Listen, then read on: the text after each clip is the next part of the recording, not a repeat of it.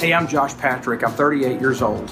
And about 10 years ago, one of my heroes in preaching invited me and several other young guys from the Restoration Movement to join a group for encouragement and resourcing and just connection. We met every year for at least 5 years. And while the gatherings were encouraging and life-giving in many ways, as time elapsed and as our stories began to go in different directions, I noticed two disturbing trends. First, there was a departure from some of the big rocks of Christian theology, the most noticeable of which was the total de-emphasis on substitutionary atonement and the individual's need for forgiveness from Jesus. The other was a lack of conversation and passion around holiness. The other thing that happened was not just a departure, but there was an embrace of heresy.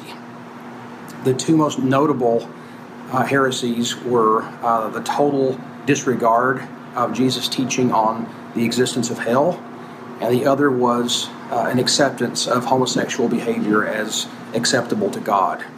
So it dawned on me as we were emailing each other to plan our 6th annual gathering that I no longer had much in common with the other guys in the group. It made me very sad that there was such a departure from the core teachings of the Bible, and there seemed to be just a blatant disregard for the authority of the Bible in general. And so I had to pull out for my own soul and my own sanity, and I'm no longer a part of it.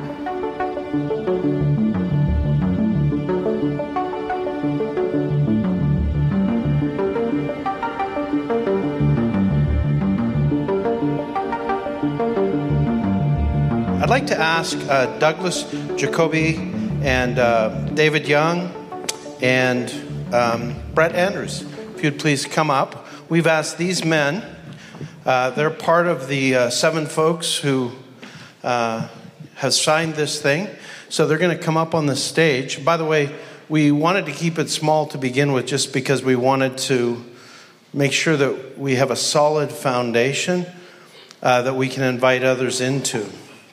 We want input, and part of it is going to be through questions and answers. It's on purpose that this document says it's a draft for you. I wanted to acknowledge a couple of people who have been kind enough to show up and be with us tonight. And we're definitely going to be getting their input on what we're doing because we respect them. Douglas mentioned earlier Matthew Bates, whose book, Salvation by Allegiance Alone, is a really important book. And Matthew's here for the Disciple-Making Forum. Matthew, just raise your hand. So he's here. We thank you for being with us. Another person that I wanted to acknowledge is my buddy Ralph Moore at the back. Ralph, will you raise your hand? Ralph's with us, and most of you don't know about Ralph, but in the last several years, the Exponential Network has done extensive research on multiplying churches, church movements that are just multiplying. And Ralph is the founder of the Hope Chapel movement. And from the churches that Ralph has planted, there's been about 2,400 churches that have been planted. And so Ralph's a good friend, and we look forward to Ralph sharing his thoughts with us as well. And I mentioned those two just because I want you to know if you're here tonight, we're really glad you are because we want to process this. So on your tables are cards, and what we'd like you to do is any questions that you have to write them down. And my friend Josh Patrick, Josh, will you come on up here? Josh is my co-minister here at the church. We've been working together for 4.5 years. And it's just a delight to work with him. What we'd like to do, and Josh will coordinate things with us. Josh is on the same page with all this stuff, is if you could write down your questions, and Josh will be picking them up. He might go through a few of them to get the most salient question at the moment. And then Josh is going to share them with us, and I'll help decide if we need help, which of the guys to tackle the questions. So, sound good? All right. So I don't know if anybody has a question to begin. Oh, this young man over here looks like he has a question. Is that correct? He's a wonderful human being. Hope so. He's my son. Oh. Okay, this question, which only he would write, is this only for Armenians? So most of you are well familiar with the Calvinist-Armenian divide, and I really think David Young is the best person to answer this question. Well, that question was destined to happen, wasn't it? No, it's not. It's not even only for people of a Restoration heritage. Chad, how are you? What we believe is that the Gospel Coalition, which is a 5-point Calvinist organization, as you know, has been widely effective. I think there were 75 million hits on its pages in the last year, even. And for very many of us, including myself, the Gospel Coalition has provided just rich resources, very helpful stuff. I love the guys. One of my colleagues, I think is here, Renee Sproul's, she works with me. Her favorite preacher is Tim Keller. And I think everyone else is second, and so I'm one of the seconds there. But we turn a lot to them. But we do believe that Calvinism is a worldview. It's not just a doctrine, and that the Restoration movement has a worldview that's worth sharing, it's worth spreading. And so we are Armenian, and it's an Armenian-oriented document, but our interest is, I'm making a short answer long, our interest is whoever wants to rally around with us. Go ahead, Douglas. We do believe that all Armenians have a chance to be saved. Who are members of the country Armenia. But I'm not sure everyone here knows what Arminian is as opposed to Calvinist. Wow. Brief explanation? Yeah, so I'll clarify that. So the Armenian Creed, by the way, is a one-page document. If you do a Google search for it, it's a one-page document. Most people who tell me they're not Armenians, I just ask them, have you ever read the Armenian Creed? And I've never had anybody yet who has told me that they've read it. So they think they're against something that they don't even know what it is. So I would encourage you to do a Google search. But the Armenian Creed of, I believe it was 1611, was written in response to the Council of Dort. Is that right, David? Douglas? It's certainly plausible. We'll consider it. In other words, they were defining themselves by what they didn't believe. So a Calvinist, if you think of the acronym TULIP, they believe in total hereditary depravity, unconditional election, meaning that God elects before creation who's going to go to heaven or hell. Limited atonement, Jesus only died for the elect. Irresistible grace, once he's picked you, he's predestined you and picked you, his grace is irresistible. And of course, if he picked you, he ordained you to be saved. The P is perseverance of the saints. You will persevere to the end. Now, there are several elements of this faith statement, of course, that are contrary to that. And this is in our Armenian faith statement, but not oppressively so. A good-hearted Calvinist could, I think, really benefit. But we did want to have a voice for the Armenian point of view, a graceful, winsome, attractive voice that is not being spoken today. It's very hard to find good Armenian theology, and especially at a practical level of everyday Christians. I hope that helps. Douglas, did you want to add anything? No, that's great. I just, maybe some people didn't know that. Yeah. No, technical word. Good. So if you have a question, please hold it up, and Michelle Eagle will come by and grab your card. Bobby, you ready for a new question? Yes, sir. Okay, here we go. Two doctrines not stated explicitly in the faith statement. Creation, number one, and the Trinity. And in parenthesis by Trinity, it says a doctrine neglected and even overlooked in the Restoration movement. And the question is why? There are many doctrines, I would say, that we chose not to expand upon. I think those, for me anyway, those are so settled in evangelical Christianity and that it just didn't bear expansion. But that's a good question. Yeah. The doctrine of creation is there in the statement on the gospel. It talks about God creating the world. And in terms of an explicit 6 days, ages, literary framework, we just feel like that's in the realm of personal elements of the faith. As long as we uphold the inspiration and infallibility of the Genesis account of creation, we're going to be content with that. Okay, here's one more. Oh, just Okay. Somebody's pressing a little bit more on the Trinitarian language. All right. Oh, yes, it is very much so in the biblical sense, right? The Father, Son, and Holy Spirit. In fact, it begins with, I don't have it with me, but we want to honor God, the Father, through Jesus Christ, the Son, through the power of the Holy Spirit. Let's keep going, Josh. Here we go. This is a question taken from a direct quotation from the faith statement. Is there a possibility that some will take, quote, remission of sins, end quote, as the only reason for baptism? Okay, David? Well, yeah, it is possible, I think. So when you do a statement like this, first of all, restorationists generally don't like to do statements like this. And these questions illustrate why.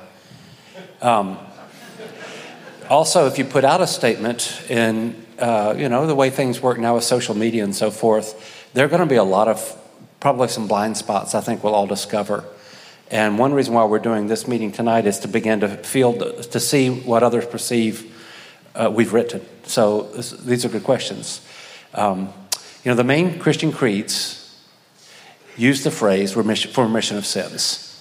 And Nicene Creed, for example, and my understanding is that Nicene Creed does not mean for the remission of sins to imply that there's no other reason, but rather because the phrase is a comprehensive phrase, that it includes all other reasons. At least that's how I would read the creed. And so when we say for the remission of sins, we're comfortable that we're quoting directly from Scripture. And we take that phrase to be a comprehensive phrase, that once remission of sins is granted by God, then all the other blessings that are associated with water baptism are given as well. But again, it's a document that's going to have weaknesses and some blind spots. And so probably the things that we hear tonight are going to be really helpful for us. This document is nothing like the Nashville statement that came out in whenever it was August, I think. We don't. It's nothing like that. But at the same time, we all saw what happened, how that document was really kind of excoriated from the left and the right, really. And so we're sensitive to how you word things and how people hear them, and what you put in and what you don't put in. Douglas? In most of Christian history, the remission of sins through baptism was non-controversial. I would say it was unanimous, but there were some breakaway groups that thought differently. So it's really since the Protestant Reformation that's been slipping. And the other thing is that the doctrine of the sinner's prayer, conversion, through asking Jesus in your heart, which dates back to approximately 1835, it's kind of replaced baptism in much of the evangelical world. But that's really a novelty in terms of church history. Right? That's only, just over 180 years old. That's right. I just want to draw everybody's attention to the wording is important here. Baptism as an expression of faith. We're saved by grace through faith. Baptism as conceived in the Bible, Acts 2:38, Acts 22:16, and so forth, is an expression of faith. Faith is the crucial element, and I think this articulates it. Okay, here's your next question. Do I understand correctly that something like women's role in ministry is on par with the core beliefs like the Lordship of Jesus? If so, would this mean that such churches should not attempt to participate? Yeah. First of all, if you were to talk to the people who've worked through this document, I'm sure that you wouldn't find that we're monolithic on everything with that. What we're in agreement on is that God has placed an order in the world, and we do well to honor that, to honor that order. It is one thing to talk about women's role in the home, men and women, the husband and the wife's role in the home. It's another thing to talk about the consistency of male leadership in the home being consistent with the male leadership in the church, and that God's not a God of disorder, and so why would he create confusion in the order by having order one way in the home and another way in the church? But to say that women can't be, or that men are to be the primary responsibility in the church by being elders is not to say that women shouldn't be leaders in some way. And in many ways, that women can't have significant roles. My grandmother was a great leader in our church, but she wasn't an elder, never wanted to be an elder. So I'm not sure if to what degree that answers the question, but it's not a matter of women leading, it's a matter of what is the God-ordained order of the world, and how do we live that consistently in the church and in the home. We believe that in creating a platform for collaboration, we need to respect the topography of Scripture. Some things are bigger, more important than others.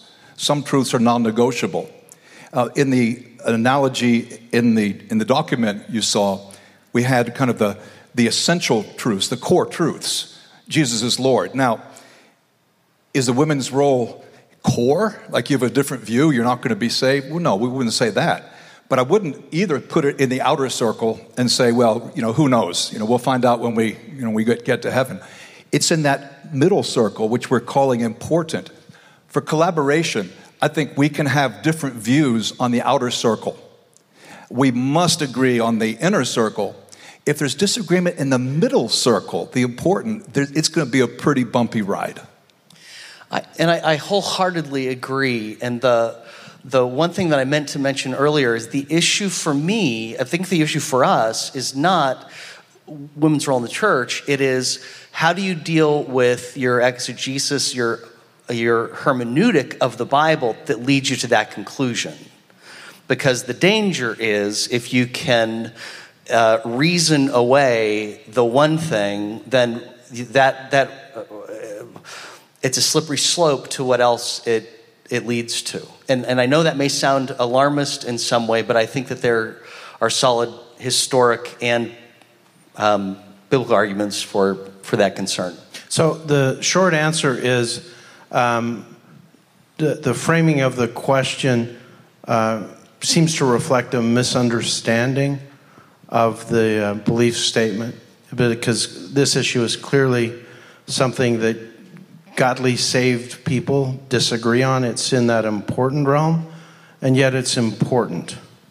It's important because it's a reflection, how we handle it is a reflection of our trust in the normative teaching of Scripture. Next question. This is a really practical, nuts and bolts question. How do we transform the current mindset of the church away from programs or number growth, multiplication, to a practical theology rooted in truth and on disciple making? David, I know you've been working on that, so why don't you jump in, and then Brett, because I know you guys are working on it as well. I might be the least qualified one to answer that question up here, actually. We're trying to transition our congregation. And, we feel really good about where we are 5 years into the process. But I suspect Brett's been doing this a lot longer than I have. I apologize. I was still processing what Bobby said as you read that. Would you read that one more time? This is going to get old, isn't it? It's okay. How do we transform the current mindset of church away from programs or numerical growth to a practical and applicable theology rooted in truth and on disciple making?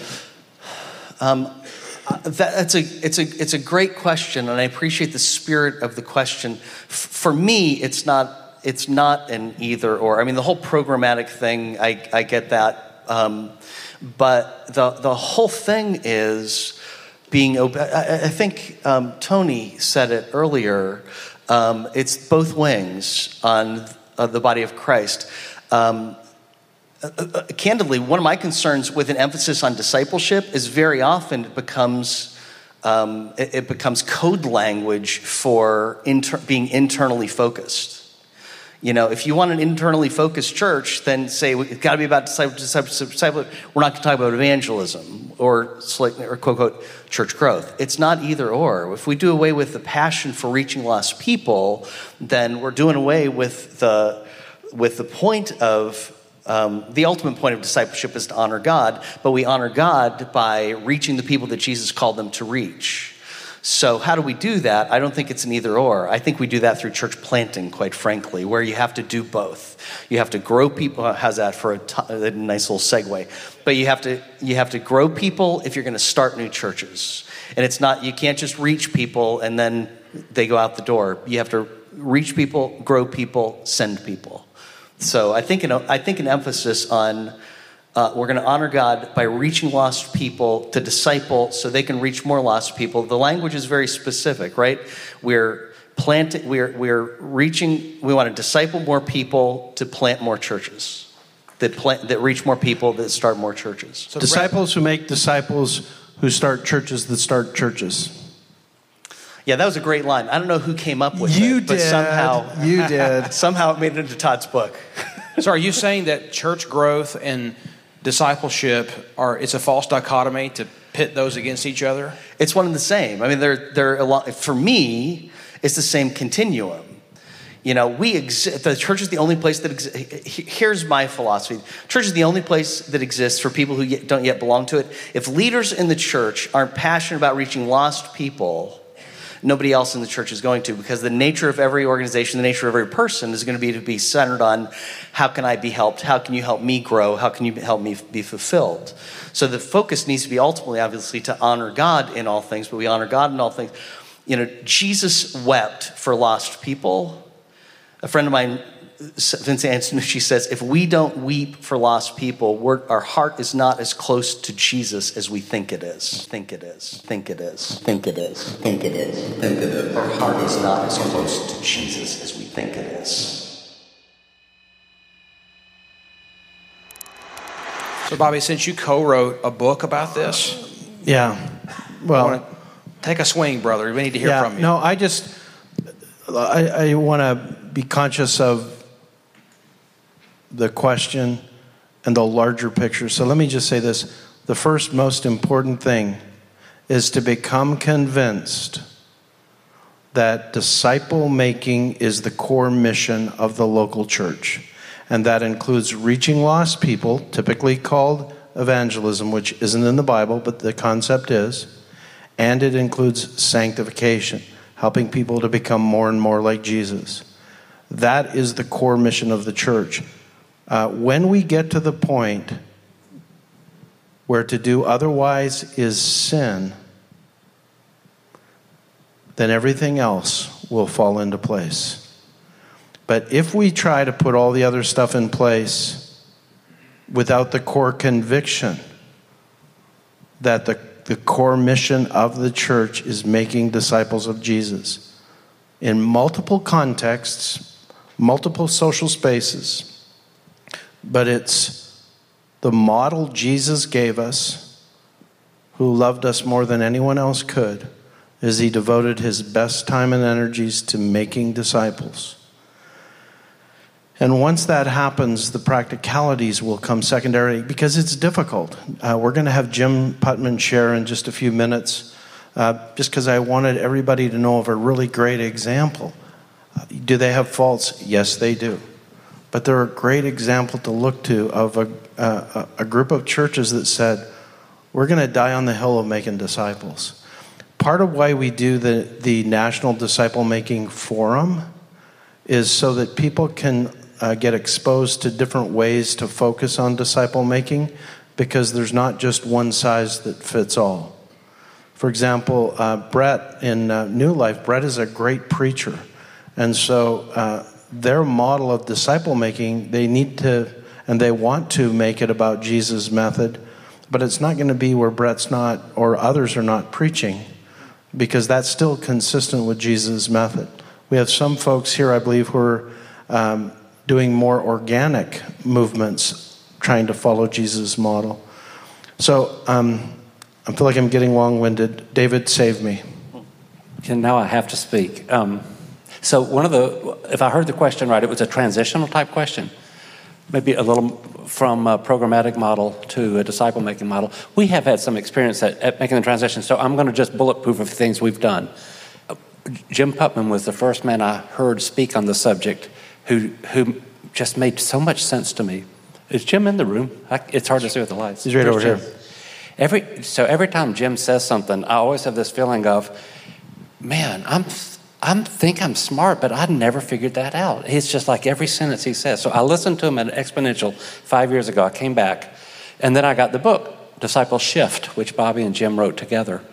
And we just began the process of implementing some of the things in the book, shifting from a program to a disciple-making model of church.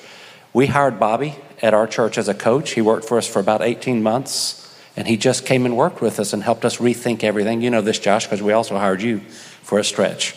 Then we began to grandfather in some of our older ministries. We've kind of starved them budget-wise. We've essentially said, if you're not doing disciple-making, we won't increase your budget. All the new money goes towards disciple-making. We've opened some schools at our church whose express purpose is disciple-making. We actually have a homeschooling tutorial that is all about disciple-making, and it's the Oxford tutorial of the state of Tennessee. It's a fantastic tutorial. We've developed a tool that makes disciple-making easy to replicate. So it's a DBS thing. It's a Discovery Bible Study, and anybody can do it. We've had lost people can do it. You give them the bookmark, they can take it, they run with it. We now integrate disciple talk in everything we do. We have targets. We've hired a discipleship coach, a full-time guy. That's what his job is to help us think discipleship, get people in disciple-making groups. And we set a goal that we would have 500 people in disciple-making relationships within the first 4 years. And we've done that. And so now we're excited that we're going beyond that, breaking through that barrier. We have special discipleship activities that sort of highlighted and so forth. This is what we're doing to make the transition. But because we're an old, large church, we're carrying all the programs with us. So we all have to work twice as hard to make it work. Douglas, do you want to add anything? Well, I can confess. Our wing of the Restoration Movement, which really goes back to 1967, used to be much more focused on one another, religion, and disciple-making, so that actually in the 80s and 90s, we were actually called the discipling movement. But of course, we've become very mature, and we're no longer normally accused of such things. What I'm saying is, in our part of the Restoration Movement, which is just 110,000 people, I think we're in a kind of a mode of overreaction to abuses done in the past, throwing the baby out with the bathwater. Babies aren't that great swimmers going down the drain. I think as a result, in many of our congregations, there's a lot of clutter and gunk. And I'm not talking about emotional baggage. We all have that. But I mean, that's where programs really do get in the way. And you got to have an axeman or a group at the top who are willing to make the tough decisions, because it's so easy to just hide behind another good program and not really be involved in the nuts and bolts. And I think that takes courage for the church leaders. That takes courage. And so you can pray for us to have more courage. Yes, Brett. If I can just add a thought. We have tried to become better at disciple making. That process for us, some specific, you got really practical. That was just really smart. I wish I'd done that. First of all, we took about 3 years where all we did in staff meeting was read the New Testament and ask the question, what does this teach us about making disciples? We've been praying. The other thing that we spent too many years as David trying to wear Saul's armor, meaning other people have had discipleship processes that work really well for them, and so we've just tried to wear them wholesale, and they haven't worked. And so what we did was we have prayed, God, you show us how you want us to make disciples in this place at this time, so that we're not pushing something, we are following you and we're under your blessing. A couple of things have happened in the last year that have really been a blessing to us, not the least of which is God put a missionary in my life who has been a disciple maker in China and other places for a year. And as he spoke, it's like, that's what it is. At the very same time, we start hearing Ralph Moore speak more about disciple making, and God is putting together in us a clearer vision for what discipleship needs to be at New Life, so that we feel like we're David going into battle against Goliath and not just trying to wear somebody else's armor. Yeah. So I would encourage that. Yeah, so great conversation. Let me just say, Robert Coleman wrote the book, The Master Plan of Evangelism. He said something. I've heard Ralph Moore at the back say something similar, and I will definitely say it's true. Robert Coleman put it this way. Last year at the National Disciple Making Forum, he said, I'm trying to follow Jesus' method, but I'm just having to learn stuff every day about how to do it better. And if Robert Coleman's saying that, we're all going to be saying that. What I wanted to say is that if you set it up where there's the ideal example, you're going to be disappointed. I think there are good examples. There are good practices. The key thing is it the core mission, and is it what we've got to do, and we've got to ask God to help us get really good at it. That's why we're having the National Disciple Making Forum, to help that conversation. I'm just going to ask this question. I feel like it needs to be asked. I hear more and more people say something like, is this discipleship thing a fad, a wave that American Christians are going to be fascinated by and then get bored? Will this be a temporary fascination, a fad, or will it endure and prove to be a true restoration and not just a momentary thing? Do you mean the method of discipling, or are you talking about the network we're discussing tonight? Oh, I think discipleship in general and the remarkable interest just in Christian publishing and the conversations that are happening in the evangelical blogosphere and just the interest level in general about discipleship and disciple making across denominational lines. Is that going to be temporary, or will it endure, and will it be something the Holy Spirit uses to re-engineer the spiritual architecture of our country? What's that, David? You should call on someone. I want to answer that one. Yeah, okay. Please answer it, David Young. It's the only way it's ever been done. It's not a fad. Maybe the language is a bit faddish, trendish, but it's the only way it's ever been done. What's happened is the collapse of our families. And so the natural disciple-making processes of fathers to sons and mothers to daughters has collapsed. And so what we find ourselves doing now is having to replace a very natural disciple-making process. My father discipled me. He was with me every day. He lived with me. He held me accountable. He loved me. He invested his life in me. Anything I am today, I owe to my father. But half of my church doesn't have a father. Nobody's pouring into them. No one is training them. No one is investing in them. No one is loving them to be like Jesus. And so what has changed is now we have to do what was a much more natural process in the past. And in fact, Rick Oster will know more about what I'm about to discuss than I do, but in ancient education, both in the rabbinical schools, the yeshiva and the other schools, as well as in the Greco-Roman system, where the progymnasmata, this method of learning that was taught to children, it was always disciple-making. The classroom model, that's kind of our model. But the old model was the model of the apprentice. And so Socrates gathers a group of students and they live with him. The rabbi had a group of students and they lived with him. It was a disciple and a disciple maker and a disciple relationship. Think about this as the same. You have Moses and Joshua. You have Elijah and Elisha. You have Paul and Timothy. Do you remember that John the Apostle discipled Papias and Polycarp, who disciples Irenaeus? I mean, this has always been the model. The reason we have to talk about it today is because it's collapsed. Let me, this is really, really good. I want to say something to everybody. I commend it to you. I think that naturally right now it's becoming popular because the ways we're doing church aren't working. I think there's just a general sense by thoughtful church leaders around the country, it's not working.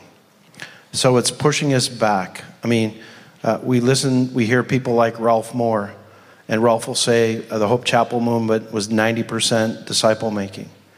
The exponential folks are saying it's about disciple making, and people are attracted to that. And it's for reasons like what David is saying. Nobody is discipling people today. The world is discipling them.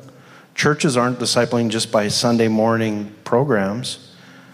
But the biggest argument beyond the practicalities that David has described is that it's what Jesus did, and his method surely is the wisest method. The Colossians says, in him dwell all treasures of wisdom and knowledge. And Jesus treated his disciples. There's 2/3 of the major accounts in the Gospels. Jesus was investing in 12 men. And you could look at his ministry after 3.5 years and say, he just had 12 men and he lost one, and the others denied him. But that was the method he used to launch a movement that changed the world. And we are advocates of the message of Jesus, the gospel message, but also the method of Jesus. Robert Coleman said, and he won me over, that it is the best method of helping people be what God wants them to be.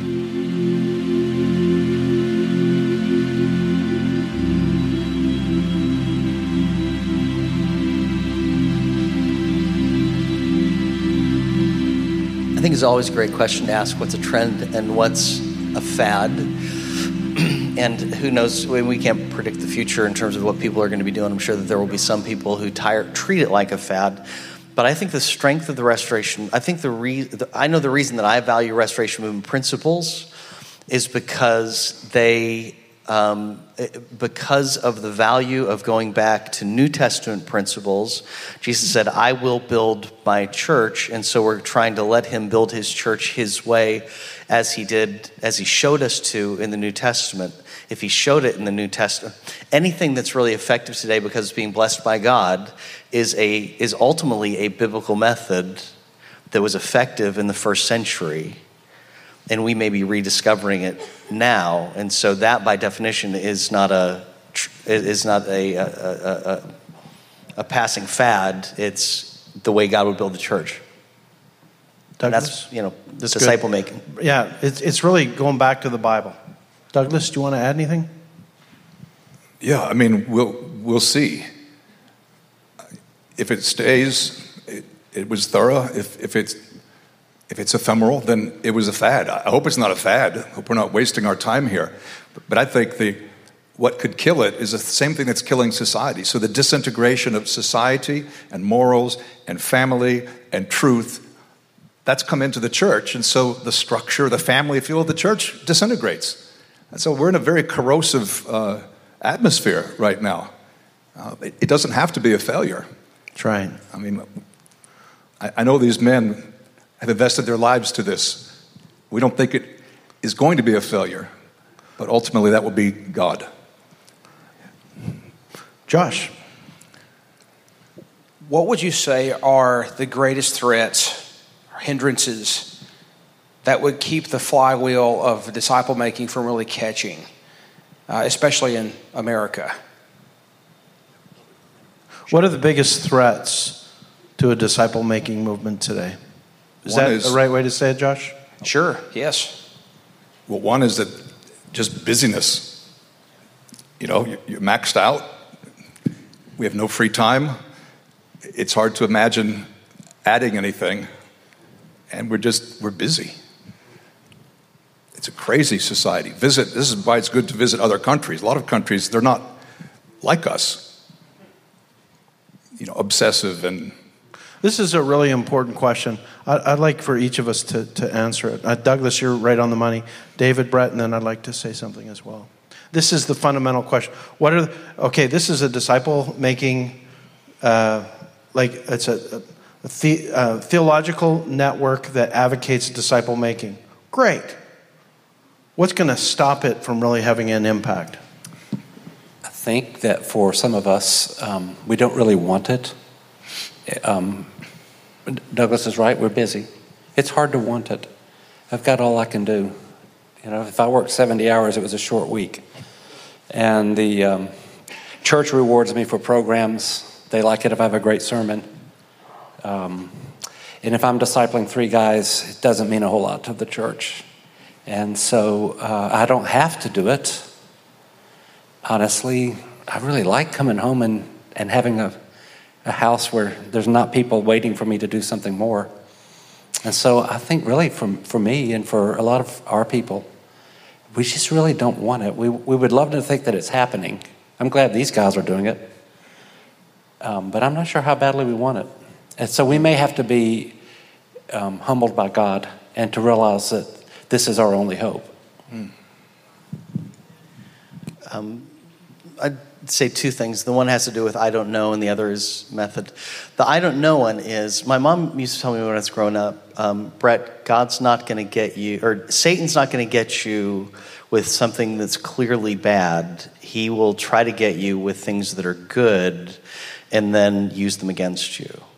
And so that's where I don't know exactly how Satan would do that, but it's like, how many times does divisiveness really look like conviction? We think that we're holding on to something with conviction and it's a godly conviction, but we're really just kind of being petty and personal and divisive. And so my guess is that is the way that Satan could worm his way in and do some deception and stop momentum somewhere.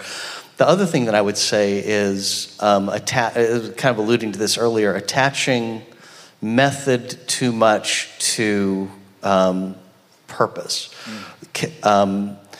How do you do discipleship effectively where you are? What Brian Jones in Philadelphia says, kill small groups, because small groups will not work in Philadelphia. Brian is never one for understatement, but that's kind of he's speaking to a reality of the Northeast Corridor. One of the reasons that I really appreciate this one man who's discipling me in discipleship is I've talked to him about how do you do it, and he says, Brett, and this is a fella who disciples lots of people, he said, this is one of your most effective discipleship tools. And then the first time I met him, he was sending a missionary to Africa. He had been discipling him for 3 years. And that week, he was going to be sending him to start a new church in Africa. It was the first time he'd ever met him face to face. This missionary to-be was living in California the whole time. He's discipling a high executive in the State Department, and he says, Brett, it's through this. Talking on the phone on the way to work, talking on the phone on the way back. This is not somebody who's doesn't have time in the week, time for a typical small group Bible study, but I can talk to him on the phone a couple of times a week, and we can talk about the scriptures that we've been studying and talk about, so what's God saying to you, and talk about now who are you discipling. So if we get stuck in particular methods and say that's discipleship, that could hinder our ability to move forward as well. Let me, I could get really passionate about this, and I don't want to get us distracted, but I do just want to say this. I think that in North America, our culture and postmodernism is so thoroughly discipling all of us that the biggest problem is conviction about King Jesus is Lord, hell is real. The majority of people are going there. If people are going there if they don't make Jesus Lord, and he's given us a mission, and he said, help. It was D.L. Moody who said, the Lord has given me a lifeboat and said, save as many as you can. I don't think our people believe that like they once did. I think the big problem is a conviction problem, which is why theology is so important. So many people were shocked when the Supreme Court said homosexual marriages are fine. But what we didn't realize is that over a period of 20 years, most of the culture had bought into that. They were converted to it. They were discipled in it, where now the majority of evangelical Christians think homosexual marriage is fine. I think that you're seeing erosion in all these other places. Instead of proclaiming the gospel, we want to do social justice that doesn't lead to leading people to Christ. I coached a church planter in Indianapolis after a year of letting him do what he wanted to with serving lunches to prostitutes and helping the poor. I sat down with him and I asked him, great, you're planting a church. How many lost people did you win? And he thought for a minute and he looked at me and smiled. He said, I did lead one person to Christ, but it wasn't on his scorecard in any important factor in it. And I think the truth is, when we really talk to people, that the forces of tolerance, non-judgmentalism, inclusion, and acceptance of everyone is eroding our beliefs about the reality that Jesus is King, he's coming back, there is a day of judgment, and we want to be ready for him and to honor him. Not just then and there, but here and now. It's good stuff. So we've talked about hindrances. Let's turn the tone now toward hope. So I would love to hear any or all of you call out the hope that you have for the restoration movement. Brett, why don't you start? We'll go reverse. Could I think for a second? Sorry. No. I could blabber on. No. I'm going to start, and then we'll just go across each. My hope is that I really think the restoration movement, all it is we're just going to try to follow the Bible. We're trying to go back and follow the Bible. And I think God gave us a great gift in the Bible. And disciple making is teaching people to trust and follow Jesus, following the Bible, trusting the Holy Spirit. And that is the greatest news on planet Earth. That is great for here and now. A year ago, my sister suddenly died. And I'm at Mayo Clinic and she's dying. And my other sisters who are not Christians are up there. And my sister, she's not coming back. She had Creutzfeldt-Jacobs disease. She's dying. I'm so glad she became a follower of Jesus. I knew where she was going. And I live with that hope. And the blessing of God in Scripture is the greatest thing, not just for then and there, but it's here and now. I'm married to a wonderful woman, and we are two sinful people, but because of the teaching of the Bible and the power of the Holy Spirit and the power of the local church in a restoration movement environment, we've learned how to love one another, and we've been able to communicate those things to other people, and this is the best life we could ever live. So, Brett. I feel like I need to come forward and be baptized again or something. I appreciate the question. I don't mean to be rude, but I don't think that any of us puts our hope in the restoration movement. I think that we put our hope, that we value the restoration movement principles that call us to New Testament principles that put us under the blessing of God. As I see it, the New Testament the restoration movement comes from Jesus' high priestly prayer. May they be one, so that the world may know that you sent me. So it's unity based on the message of Jesus. Your word is truth. Sanctify them in the truth. Your word is truth. So for the purpose of evangelism. So it all fits in there together. my prayer is that God will use us as, I love Barton W. Stone's desire, may Christian unity be our polar star. The Restoration Movement leaders were not concerned about propagating a restoration movement. What they were concerned about is leading people to Christ in Christian unity so the world would know who Jesus is. And that's what I believe that our hope is in, and that this can help us forward in that. We are uniquely positioned for that. Exponential is a great example of that.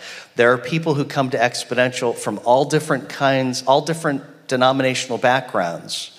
I think the Restoration Movement leaders would be quite proud of what's happening with Exponential, because there's a unity in Christ in that, and people from other denominations have said no other tribe could do Exponential. Okay, 5,000 people every year, and I think in Florida, probably 10,000 at all of our conferences, plus online there are tens of thousands more, and plus reading the materials. No other tribe could do that, they say, because every other tribe would be about lifting up their own tribe. But we're about lifting up Christ. And when Jesus said, when I be lifted up, I will draw all men to me. And I think that's the rallying cry that I'm excited about with Restoration Movement moving forward. Yeah, historically, the Restoration Movement has been a unity movement, calling people out of traditions, denominations, and false teaching to unite on what is important, to a lesser extent on what is essential, but also what is important. We really haven't done very well. What would really excite me would be if an appreciation for theology, for healthy teaching, for Bible. I mean, this is what I do. I'm a Bible teacher. I'm going to say something like this. But if we can be passionate about the Scripture, then I think we'll have what we need to overcome our natural historical problem of sectarianism.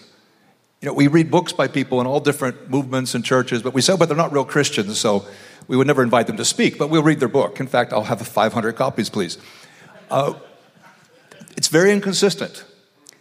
So I would love to see more walls coming down, bridges being built, clarity of thought, passion for the Bible.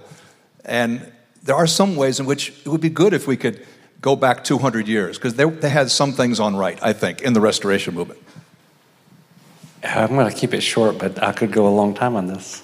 My son and I visited Stratford-upon-Avon a couple of years ago to Shakespeare's house, and I was reawakened to the brilliance of this guy. He wasn't just smarter than the rest of us. He was a different category of humanity. But not a single line of Shakespeare has ever rescued anyone from an addiction, or saved a broken marriage, or pulled someone out of the pit of despair. But I've seen the Word of God do that. I mean, literally seen that. Monday of this week, we had two of our wealthiest women that we asked to disciple, a woman who's been in prison. They baptized her Monday. My son will baptize her son this coming Sunday night. My son's over here. He baptized right over here is one of our other ministers. He baptized another son and the son of her cellmate about 4 or 5 months ago. We baptized 2 others from the household. And we did all of it not by telling them, I mean it respectfully, don't worry about what the scriptures say. We baptized them by telling them this word will set you free. It will set you free.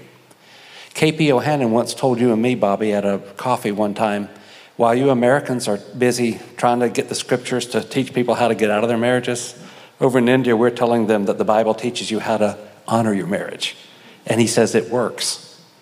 And so my hope for the Restoration Movement and for this group is that rather than trying to lead a generation away from the scripture under the false assumption that somehow they'll be free if we can just get them out of the bondage of the scripture, is that we realize that the commands of God are never a burden. They're never a burden. And that we rediscover the power of the Word of God. If that's anything, if we can offer anything, that's what I think we can offer. This podcast was produced and edited in Franklin, Tennessee by Jason Henderson and Dave Stovall. We hope you join us for another Renew Church Leaders podcast.